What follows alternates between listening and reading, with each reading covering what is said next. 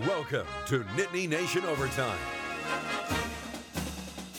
Hello, and welcome to this week's edition of Nittany Nation Overtime. Thank you so much for tuning in. I'm Anderley, Penwell, joined as always with Mark Brennan and Neil Rudel, and this week's special guest, former quarterback Chuck Fusina. Guys, how are we doing today? Great.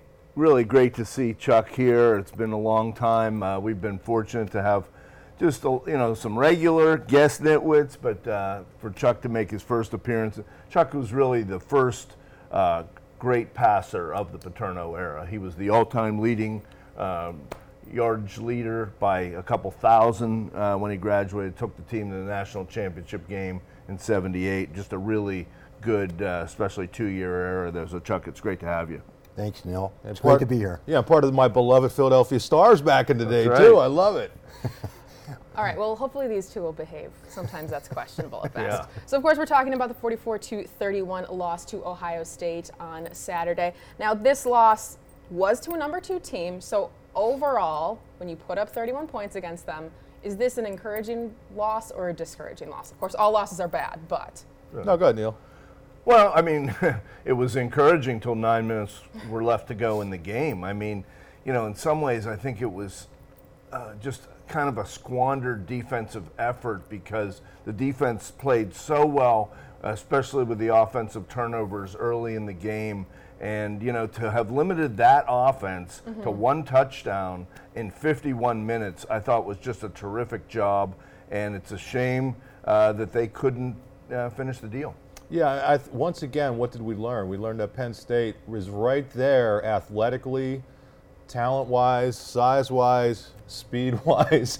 And at the end of these games with Ohio State, they just can't figure out the way to do it. And that to me is on coaching, and that's on the players. You can't have a veteran player doing what Sean Clifford did in that game. So the encouraging part, you're there with the best team in the Big Ten. I get that Michigan won the Big Ten last year, but everybody knows the measuring stick. Yeah, the measuring stick is Ohio State.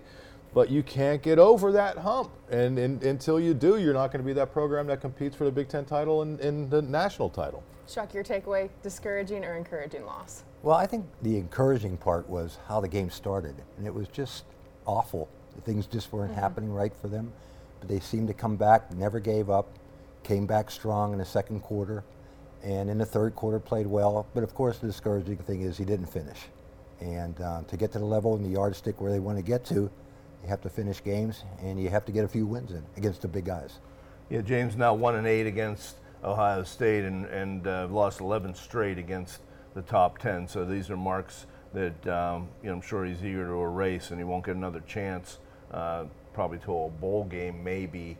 But I would take a little exception to that. I thought they coached a pretty good game. I like the play calling. I thought In the game, yeah, sure. Well, on both sides of the ball, I think both coordinators did really well. James talks about the little details, and the key play in the football game to me was the sack fumble and they didn't have anybody. They had the offensive tackle that was one-on-one with who appeared to be Chase Young yesterday. Right. So that just didn't work. Yeah, I don't disagree with you, Neil. I guess what I'm getting at is I don't have an issue with the X's and O's. I don't have an issue with the prep for that particular game. But if you look at Ohio State, they had no turnovers. Right. And you look at Penn State, 4 turnovers, did not force any turnovers. That's the players, but that's overall preparation for the season. I mean, Penn State had multiple turnovers against Northwestern. So that when I get into coaching, it's not the X's and O's. It's just the overall. If you look at those two teams, I think Ohio State was the better coached team overall for the season.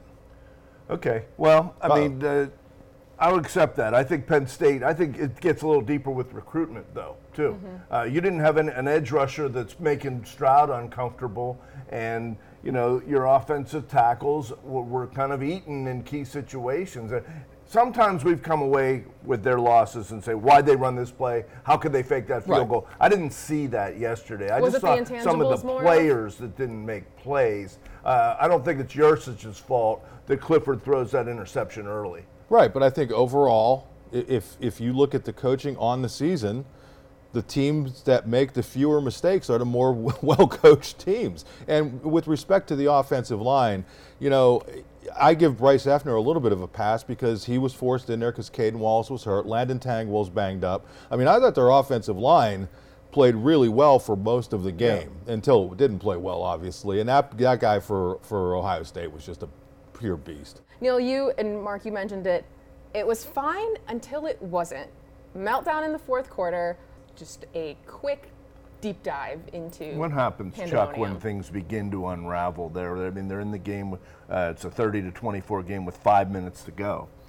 I've played the game a long time. I've watched the game a long time. It's a weird situation. You just can't just finger point and say this is the reason, that's the reason. It happens. One thing I think we should really talk about it. That kid that plays quarterback for Ohio State. Stroud. He's awfully good. And for what Penn State's defense did against him for 3 quarters, I thought was really, we were talking about encouraging. It was really encouraging what that defense did. And let's talk about how young that team is too. So I think Penn State right now has to think about what is their goal for the rest of the season. What do they want to accomplish? Because now their goal of winning the Big Ten is out the window, which is okay. So what do we do now? So I think that's the decisions we're going to have to see. And the offensive side of the ball, what do you think those goals could be? Well, we're going to probably talk about the quarterbacks and everything like that, but that's one decision you have to make. You have to look into it. And how do you either want to put someone new in, or do you want to work them in, slowly throughout the rest of the 4 games of the season? That's a determination that Coach Franklin's going to have to make, and it's going to be him and him alone on that. You talked about mentioning quarterbacks. We will get to that, I promise, a little bit later. We're going to take a quick break right now, but when we come back, more of the personnel, some of the defense that stood out against yesterday's loss to Ohio State. Don't go anywhere. Let's take a look around the Big Ten. Rutgers falls shutout actually against Minnesota. Illinois continues to dominate, beating Nebraska 26-9. Northwestern falls at Iowa, and in Michigan State falls on the road at the Big House. Some interesting kerfuffles with that one as well. As we're saying, James Franklin might be vindicated for some comments. Harbaugh might have to walk some stuff back. Yeah, they had a brawl in the tunnel. Peanut butter and jelly sandwiches getting thrown around again. So, one game after they previously had it, that James predicted that. That's what happens when you have one tunnel, in my opinion. So more about Penn State's loss yesterday. We can go into the defense. Now, Nittany Nation Game Day, I said it's kind of actually more of an NBA take. When some of the coaches will talk about players like LeBron, like Steph, you know they're going to get 30 points. The issue is making sure they don't get 50. And I thought that was kind of what the defense needed to do yesterday. And I think for a while, that's what they did. They limited the whole bend, don't break, and then they broke in the fourth quarter. What part of the first 3 quarters of defense stood out in a particularly strong way to hold one of the best offensive teams in the country to so few points? Well, I thought they defended the perimeter real well, pursuit, run support. They did not let Ohio State, until the very end, beat them with the big running plays. Stroud is so comfortable back there, and he's not a real scrambler. I mean, he's a guy that's just really, really accurate. So I thought they shut down the run, and on their own offense, going for the 4th downs kind of kept Ohio State off the field, so that kind of helped your defense. I thought Chuck made a good point earlier. Penn State made some serious mistakes offensively early in this game, and the defense rose to the challenge. I mean, if you tell me that Clifford's going to have 2 picks in the first half, I think Penn State's going to be down by 20 points. Yeah. And credit to the defense for not allowing that to happen. So they did a magnificent job. And the thing about Stroud is he's not mobile, but his pocket awareness, Chuck, right? I mean, it's just like guys were around him, and that's so unique to see at this level, that like he kind of knew where everybody was except for 2 plays. He seems to have it all. He has the size, he has the smarts and the accuracy, and he's going to be a 1 or number 2 pick. You can just see it. I mean, and they have a couple receivers who are going to be playing on Sundays too. Yeah, one whose dad played on Sundays for a long time. I mean, it's just a very talented team, but they're going to be gone. And this is what we were talking about. What are the goals now for the future? So hopefully that's going to be what's going to be happening a few years down the road. Going back to what Mark said about the defense really bailing, Sean Clifford out in that first quarter. When you're on the sideline and you come off and you see the defense bailing you out, what's the dynamic like on the sideline amongst the offense and defense in those moments? I've never thrown an interception. I don't know how it's a great feeling. You know, football is the ultimate team game. It really is. You really depend on each other. And when a defense can come through, especially at the quarterback position, where it's easy to get down, but you have to, keep going, keep motivated. You have to be had a leadership role, and I think that's the way Clifford came back. He came back strong in that second quarter. They had some nice things happening for them, and unfortunately, as we know how it unraveled, but it's a hard feeling. Let me tell you, it's tough to put your team in that position. Harrison caught 12 balls. I was surprised that Joey Porter wasn't matched up with him more man-to-man. Just in watching the game again, there was only a couple times that Harrison caught the ball that Porter had him, and he talked about that afterwards. I just thought, James talks about good on good. They needed somebody to be able to take him, at least neutralize him a little bit. Yeah, and that secondary, which has played well all year, only had 2 pass breakups. And when a team throws that many passes, you would imagine that you're going to get more than that. And then, again, no turnovers. I mean, they've really been able to hang their hat on turnovers for most of this season, and to not get one in a game of that magnitude was big. And some other personnel that stood out to me, Parker Washington, career game, of course. Some of those catches, I mean, I was watching them frame by frame, just sticky fingers there. He was, 11 catches for 179 yards and a touchdown. A bit of a late breakout. Early in the season, he was quiet. Why do you think that was? Well, he got him back in the game. I mean, Ohio State had 2 guys there to tackle him, and he broke through and scored to make it 10-7. Because up until that point, Penn State had not done much. Yeah, the cool thing about Parker Washington, in 2020, Penn State lost Julian Fleming, a Pennsylvania kid, to Ohio State, and everybody was up in arms. And little did people know that they also brought in, Penn State got Parker Washington that year, and you look at the performances of these 2 kids over their careers, wow, they really needed this effort from him, and it was nice to see him step up. Just like we saw Theo Johnson step up the previous week and in this game at tight end. You have these great weapons. It's good to see them use them. If you're Sean Clifford, thrown to those guys, what makes the tight ends and Parker special in yesterday's game? Well, I think one of the things that helped a lot is they got behind, and so they knew that they had a score. I think some people were putting the offense down a little bit for not kicking field goals and everything, but I think in the back of the coaches' minds, they knew they had to get touchdowns. Yeah. Field goals weren't going to be enough. When you have a kid like we were talking about, the Ohio State quarterback Stroud, who's lethal. Anytime they could score touchdowns. So they had to get the ball to the receivers. They had to use the tight ends. I was surprised to see the tight ends wide out so many times like that. I'm not sure. To me, I'm not sure if you want more speed out there to open things up a little bit more, but that's the philosophy, and they have good tight ends. So it was a good day on that end. He threw a great pass to Warren to extend that drive that they ended up taking the lead on a touchdown. That was a 4th and 1. I wasn't crazy about the wheel route that they tried to Katron Allen before that they lined up to take that field goal. But hey, you can nitpick, here and there. I kind of thought they should have taken the field goal earlier because it was settling into a defensive game, but that became moot. You're right. But also, hey, what about Katron Allen? I mean, gets his first start.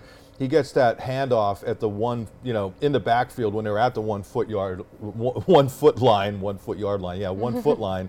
And he should have been dumped. Yeah. And he made a great move, got in the end zone, and gave Penn State the lead. So his feel in tight spaces is just really, really cool to see. And it really helped him out in that game yesterday. I think it's kind of like Stroud in a very different way. Just an interesting feel, presence, and flow. Presence is, good word for that one. We have to take a quick break. We'll break down more of the whole quarterback situation when we return.